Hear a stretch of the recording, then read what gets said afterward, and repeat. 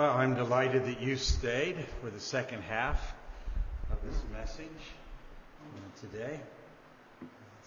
Get a reminder, we will be having prayer meeting Wednesday at 7 on Zoom. I hope if you can, you'll be a part of that as well.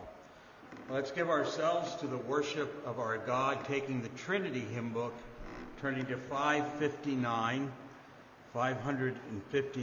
Cast Thy Burden on the Lord. 559.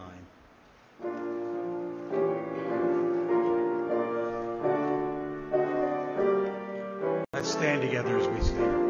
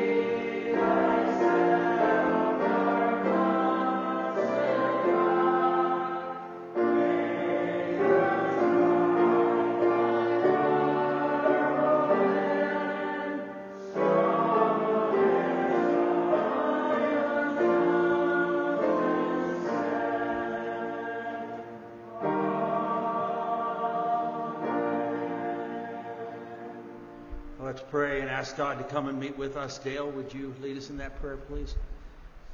Lord, we come to that place where you have drawn all your people on this day to come and to worship you. Even at this hour, from what we heard already today, there's something in our heart that is not right before you. Please forgive us of that sin. Help us to confess it before you. We come before the living, holy, triune God, and help us to always come prepared and keep that in mind when we come before you. You, the eternal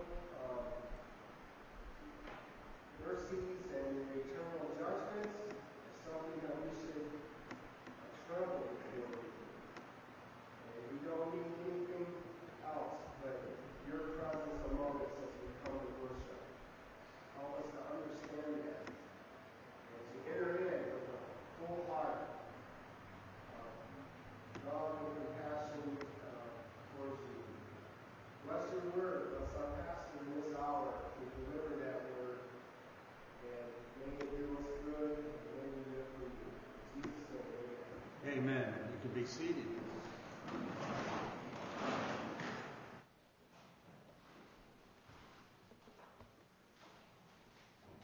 We are in Proverbs Proverbs chapter 2. Last week I gave you a little bit of a author's bio from the Book of Kings regarding Solomon and all the books that he wrote besides this one. He wrote of animals and plants, and I didn't mention it, but it's interesting, isn't it, that God did not preserve those writings, the science side of things. Science is always changing, not necessarily because old science gets wrong, but it's just we learn new every day because of the way God made this world and the finite way that He made us. We keep learning. I mean, Newtonian physics are great, still very valuable today in a lot of occupations, and yet they don't work when you get to the subatomic level. So we have science additions always. But God's truth remains forever. It will not pass away. Heaven and earth will pass away, but His Word does not pass away. Anyway, as I was saying, I gave you a author's bio. On the backs of any books you buy, there is also given testimonials about the man and how great he was. And Solomon also has a testimonial from a certain queen from south somewhere of him. And she says, "It was a true report that I heard in my own land of your acts and of your wisdom." And that's what we are partaking of today, His wisdom. "Howbeit, I did not believe the word until I came and my eyes had seen it. Behold, the half was not told me. Your wisdom and prosperity exceeds the fame which I heard." And I love this part because it speaks of Christ. "Happy are your men, happy are your servants who stand continually before you and that hear your wisdom." It's just a blessing to hear it and be in His presence. Verse 9, "Blessed be Yahweh your God, who delighted in you to set you on the throne of Israel, because Yahweh loved Israel forever. Therefore He made you king to do judgment and justice." And that's very messianic, of course, in its import. And justice and judgment are going to be very prominent topics as we go through the book of Proverbs.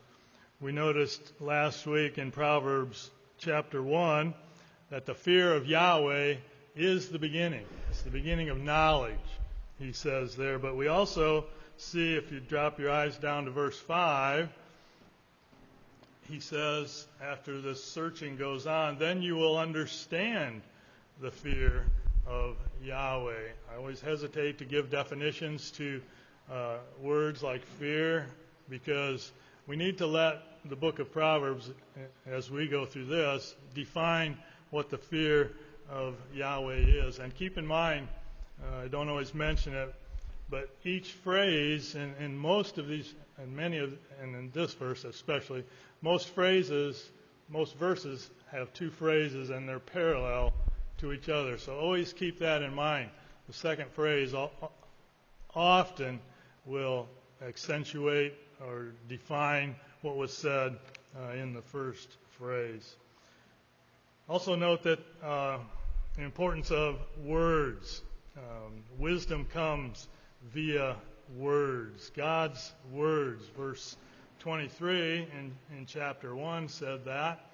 In chapter 2, verses 1 and 6, "Receive my words, treasure my words. Yahweh gives wisdom from His mouth." So it's words that transmit wisdom to us. But also in this chapter, we're going to notice that it's also through words that we are tempted to sin. There's two areas of sin spoken of, two areas of temptation spoken of in this chapter. One is the temptation of the evil man, and one is the temptation of the evil woman, or the foreign woman, if you will. But notice it's their words. By their words they bring this temptation, verse 12, to rescue you from the way of evil, from a person who speaks perverse things. In my version, it's man. Here we have person. What version do I have? I got New American Standard there. And then in verse 16, the woman flatters with what? With her words. That's how she takes a man down, and her house is the way to hell. Gentlemen, don't forget that.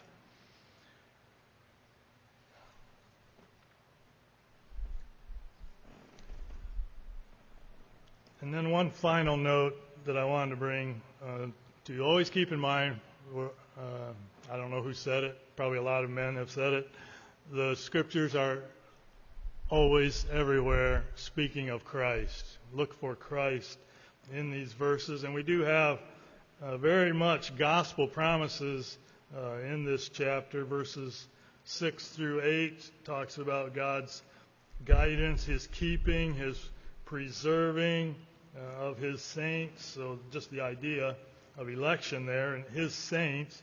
And then in verse 21, also a prominent theme in the book of Proverbs, the upright will live in the land, and the blameless will remain in it, but the wicked will be eliminated from the land.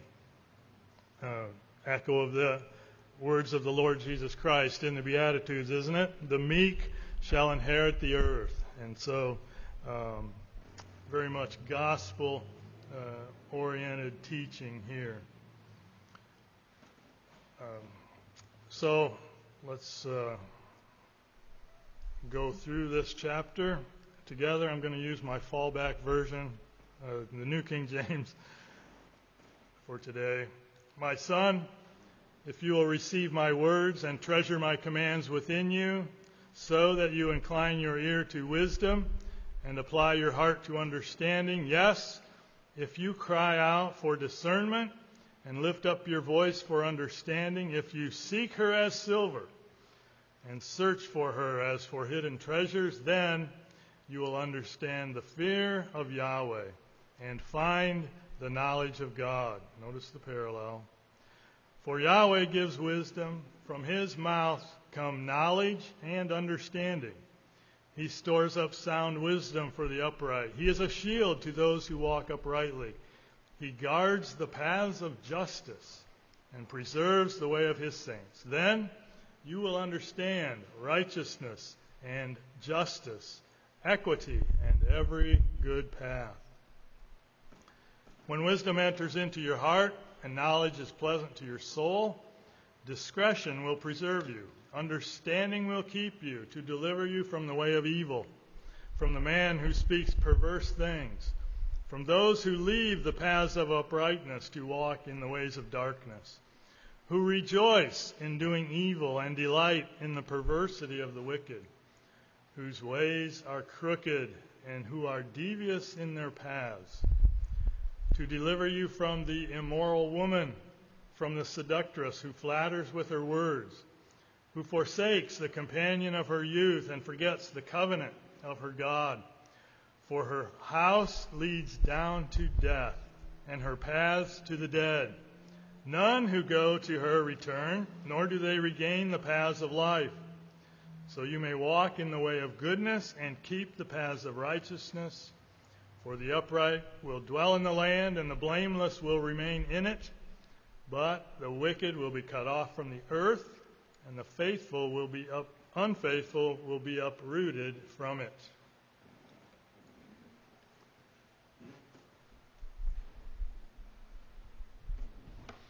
Again, take the Trinity hymn book and turn to hymn 588. Come we that love the Lord, 588.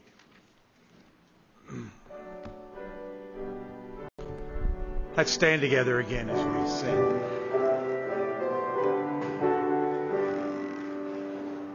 Thank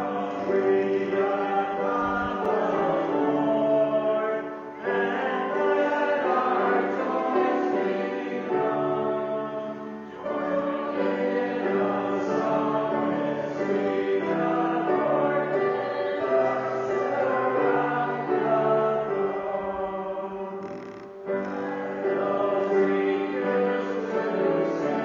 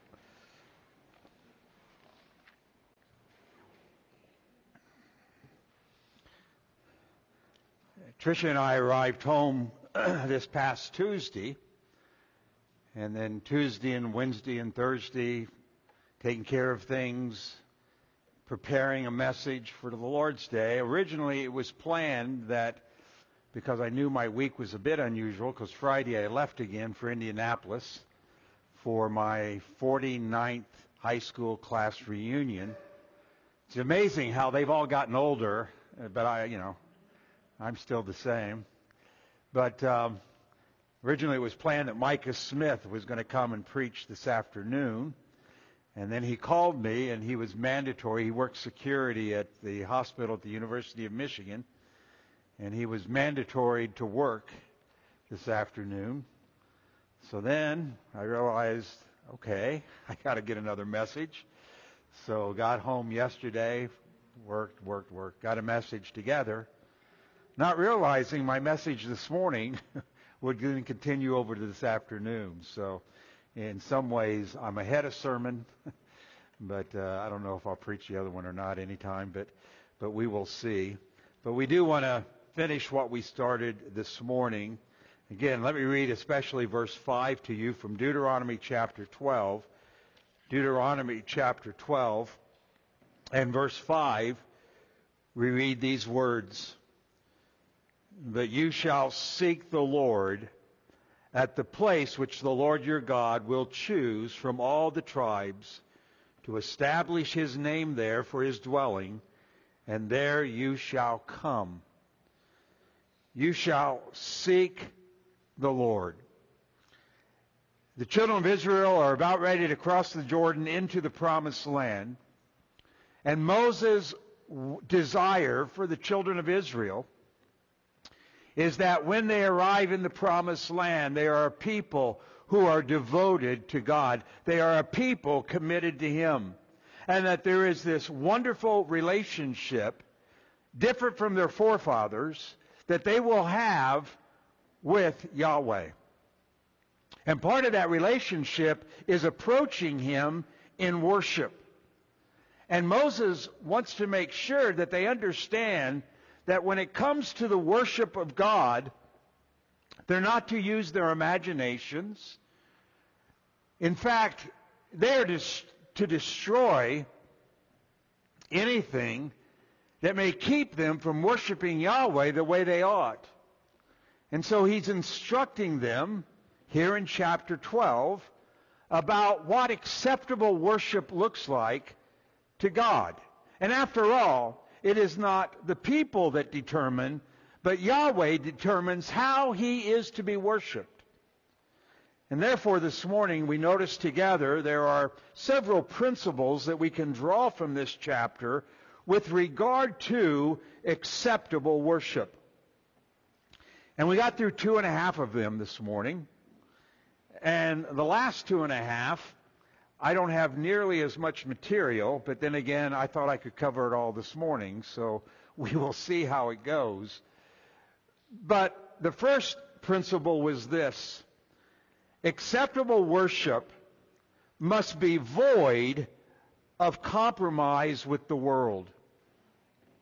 When they arrived in the promised land, they were to destroy, tear down, obliterate all the idols and places of worship that the Canaanites were engaged in. Their worship of God was to be radically different than what the world was doing around them. And why? Do you remember why?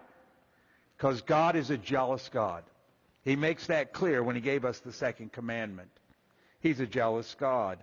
Number 2, the second principle is acceptable worship must focus on the proper object. And the proper object is the one true and living God, our God, Yahweh. He's the one that's to be worshipped. We worked at John chapter 4, where Jesus says that we're to worship the Father. So He's the one true and living God who is revealed to us in His Word as Father. And here the people of God are told, seek Yahweh. So that when we gather together to worship God, God is to be the focus of our attention. And would to God, and I pray that we'll grow in this, but that God is enough To know God and to know that He meets with us is enough to help us and aid us in our worship towards God. But thirdly, we notice that acceptable worship must not be about our personal likes. It's not what do I like, what pleases me. I think I would enjoy it more if we would do this. But what does God say? He says to them, you're not to continue doing that which you've determined is right in your own eyes. But you're to worship me as I have told you. You're to bring the burnt offerings and the burnt sacrifice and the other offerings, which again all points to Jesus Christ and what He's accomplished for us.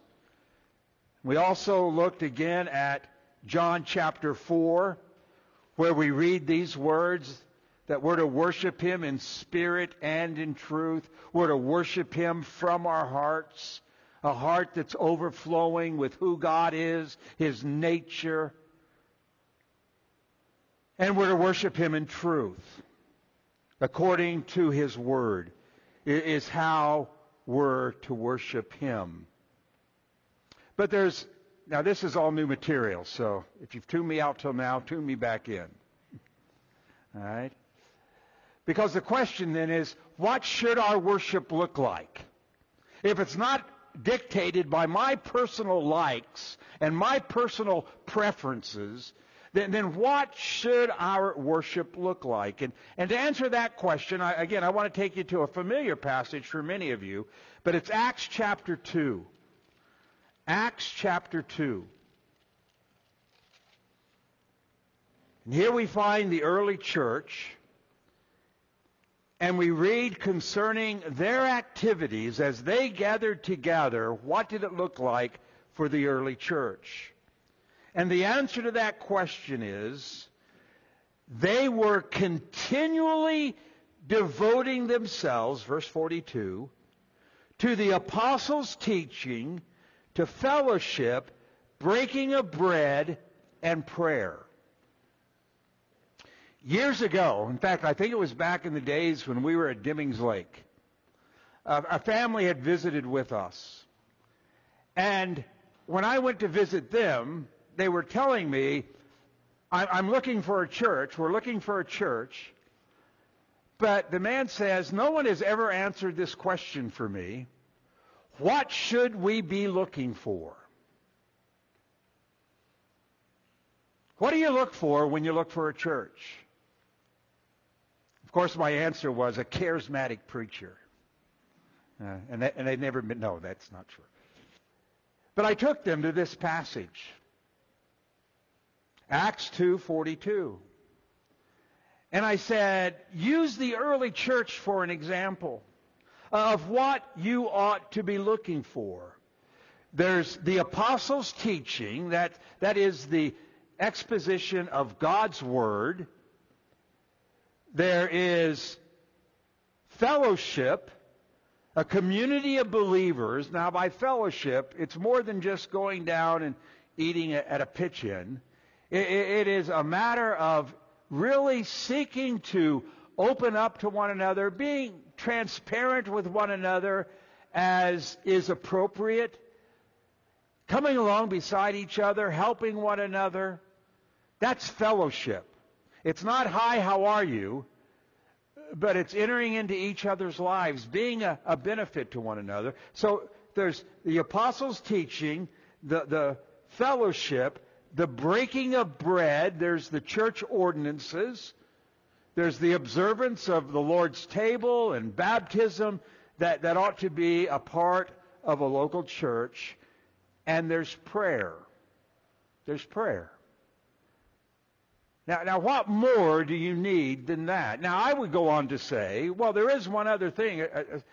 There is the idea of, in Colossians and Ephesians, of singing, encouraging, admonishing one another with songs. That's also a responsibility that we have towards each other.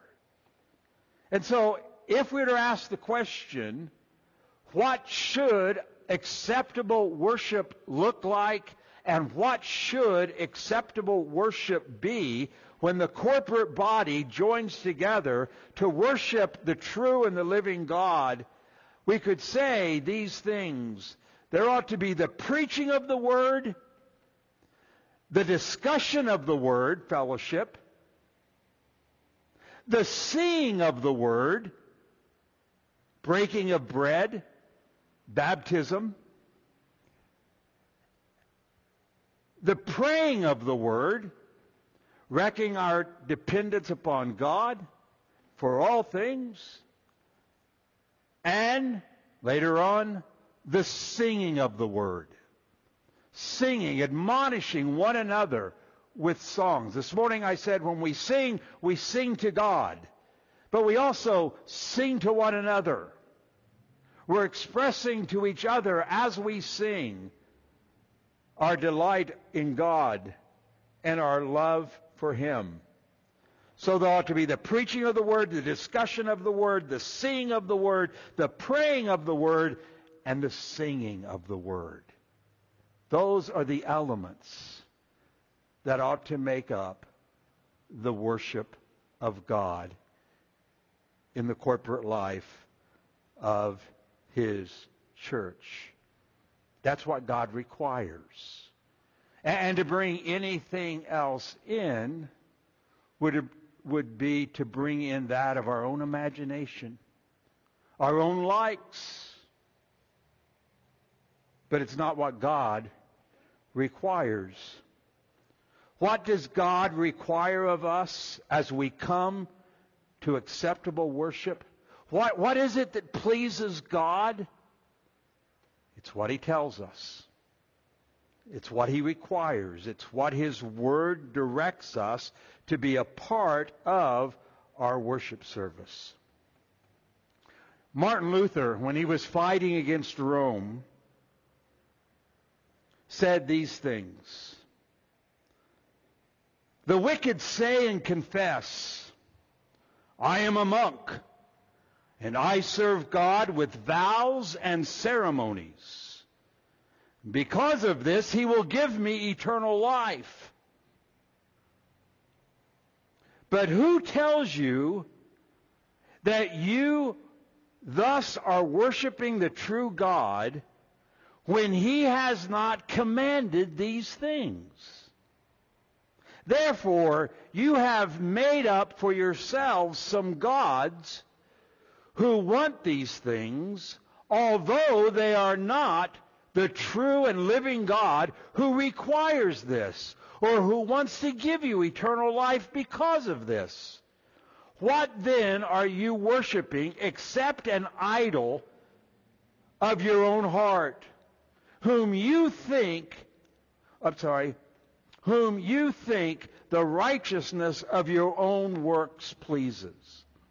You see what Martin Luther was saying? You guys come in and you say, we're monks and we have certain ceremonies and rituals and we light certain candles and we do all this.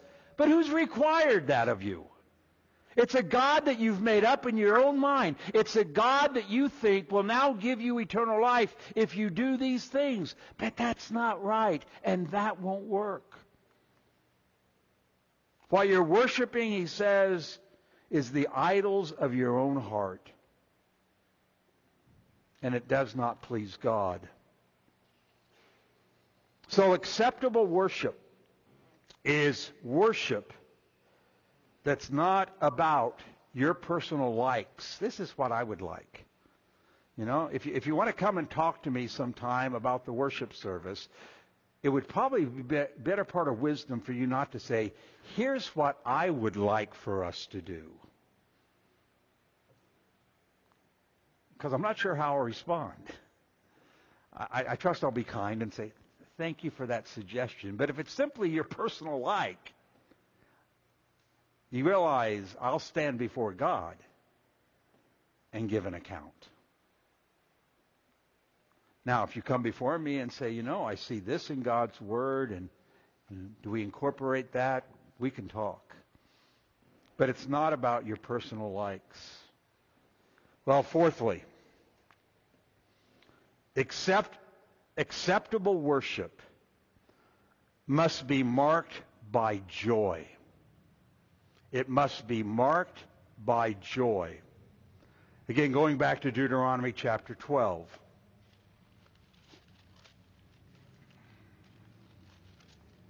Deuteronomy chapter 12, verse 12.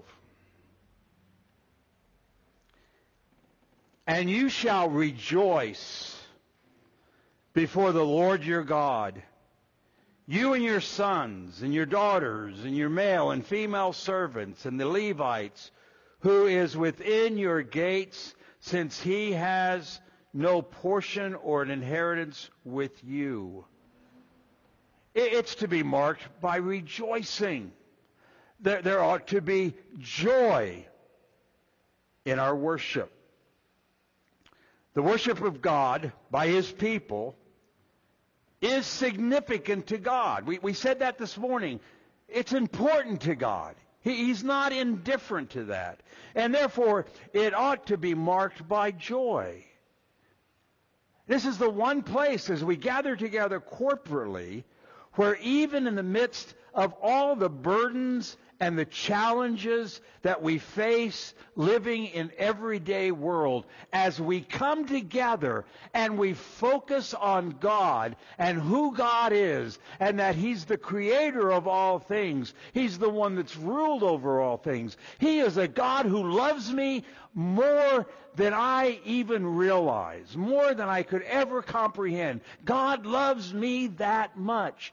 And He's promised me that even in the midst of all the challenges and the trials of this world, He's at work in every one of them for my good. For my good. And you see, when I come and worship God and focus upon the very nature of God and His love for me, and that I can approach Him with confidence, whatever else is going on out there, there can be a joy in my heart as I give my praise and honor and worship to Almighty God. Our worship should be done with pleasure and with joy. It ought to be a delight.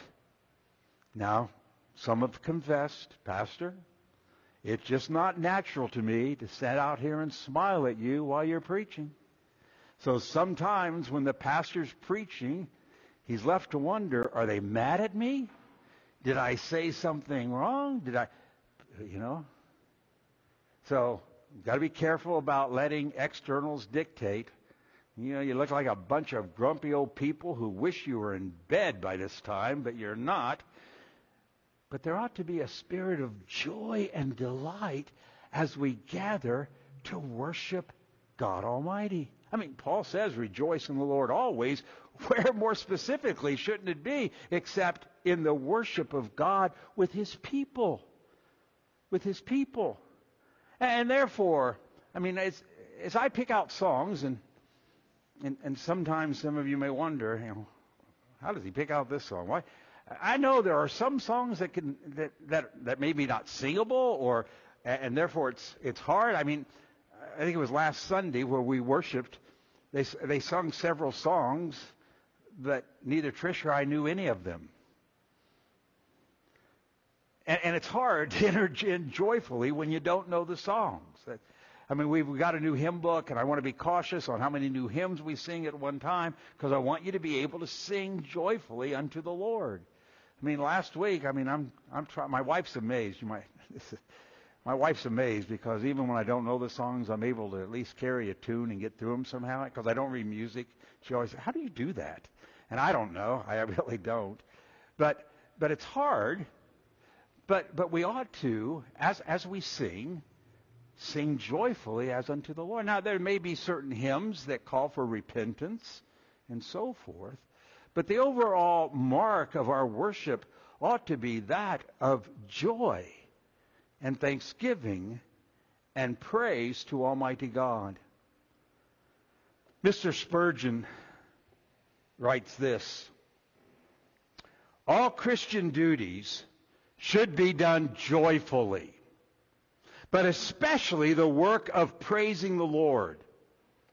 He says, I have been in congregations where the tune was so sad to the very last degree, where the time was so dreadfully slow that I wondered whether they would ever be able to sing through the 119th Psalm, whether, to use Watts's expression, eternity would not be too short for them to get through it, and altogether. The Spirit, and this is Spurgeon's sense of humor, the spirit of the people seemed to be so damned, so heavy, and so dead that we might have supposed they were there to prepare their minds for a hanging. Right? They're so dead, they're so solemn. And he says, I think they were preparing for a hanging rather than the blessing of the ever-gracious God. Right? And there are times when we worship together, and while I never thought as Spurgeon did, but maybe it would be appropriate, are we preparing for a hanging? Is this a dirge? All right. The primary mark of our worship should be one of delighting and joy in the Lord. Well, the fifth point, and there's enough time left over, because my fifth point's really short. There's enough time left over, I go get the other sermon, and maybe I won't do that. But here's the fifth point, and it's sort of something we've covered as we've looked throughout these 13, 14 verses. Biblical worship must be determined by divine command. Biblical worship must be determined by divine command. Again, look at verse 13. Be careful that you do not offer your burnt offerings in every cultic place you see, but in the place which the Lord chooses, in the one of your tribes. There you shall offer your burnt offerings, and there you shall do all that I command you. As you gather together to worship God, as you enter into that promised land, and God sets up these places where you're to worship, and you're to bring the burnt offerings and the other offerings, and you bring these things to God as He has appointed, it is the place with His name. What you're to do is what He has commanded, and everything that He has commanded. He expands on this idea of worship throughout the rest of this chapter.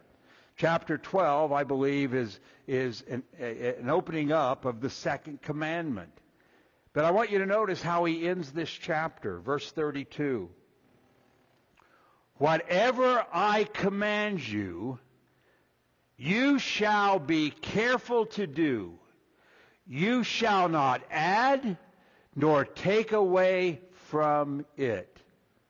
So what are you to do when you gather for worship? Everything I command you. But what about this?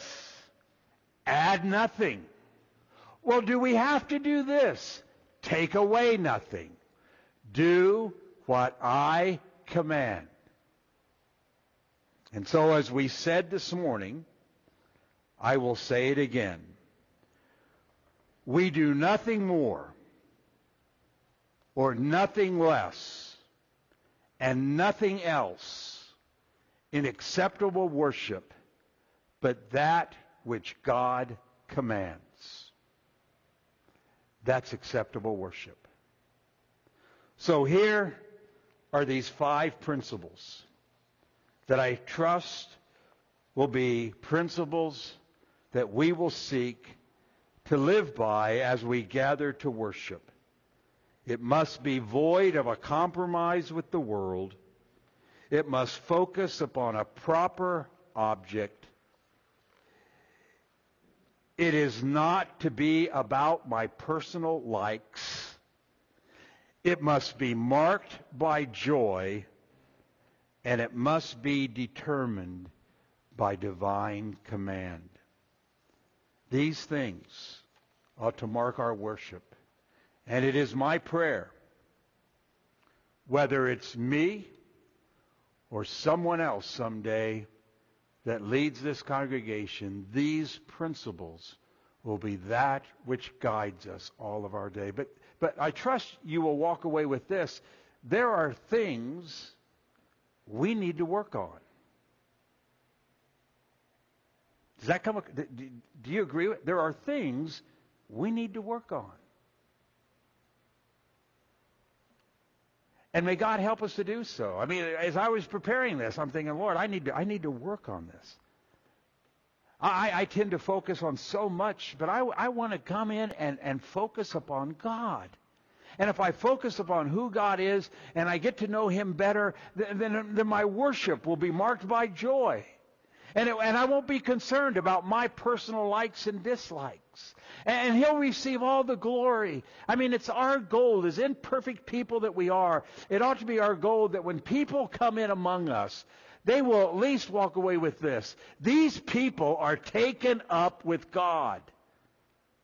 The color of the carpet doesn't matter. How many instruments are being played doesn't matter. What's everybody wearing doesn't matter.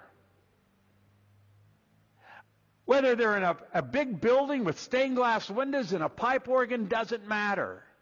If they met in a cardboard box, but they were taken up with God, God would be pleased with that worship. And so may God help us to grow. I don't know how often we think about this, but may we grow in our worship towards God. So that even before we get here, there's an excitement about we're meeting with God. His word is going to be preached. We're going to sing about Him. We're going to sing to Him. We're going to sing to each other. May our worship be pleasing in His sight. And you know what that will mean? Some people will come in and say, this is dull. This is really dull. I don't understand these people. They don't have air conditioning, and they still gather together and are taken up with God. Now, could we be taken up with God better with air conditioning? I hope not, but would we be more comfortable? Maybe. But to be taken up with Him. I want to know Him. I want to know Him better so that I might worship Him aright. Well, let's pray. Father, we pray that you would help us to take these things to heart. We thank you for many who are among us even now who desire to worship you aright. And therefore, Father, we pray that you would help us to grow in our worship of you. And that growth will only come as we know you better. And so we pray that we are people who are growing in our knowledge of who God is. And that our hearts are more devoted and taken up and committed to Him. That, Father, as we gather together, whether we be few or whether we be many, we want your smile. We want you to be pleased. Whether the world accepts it or not, it's about you. And so help us to take these things to heart. And may you be glorified in all of them. For we ask these things in Christ's blessed name. Amen. I'll take the Trinity hymn book once again and turn to 713. 713. I picked this hymn to close with in light of what I was going to preach. I was going to preach from a verse of the Psalms about reviving us. But it's appropriate for this as well. Draw me nearer, nearer, nearer, blessed Lord. 713. Let's stand together as we sing.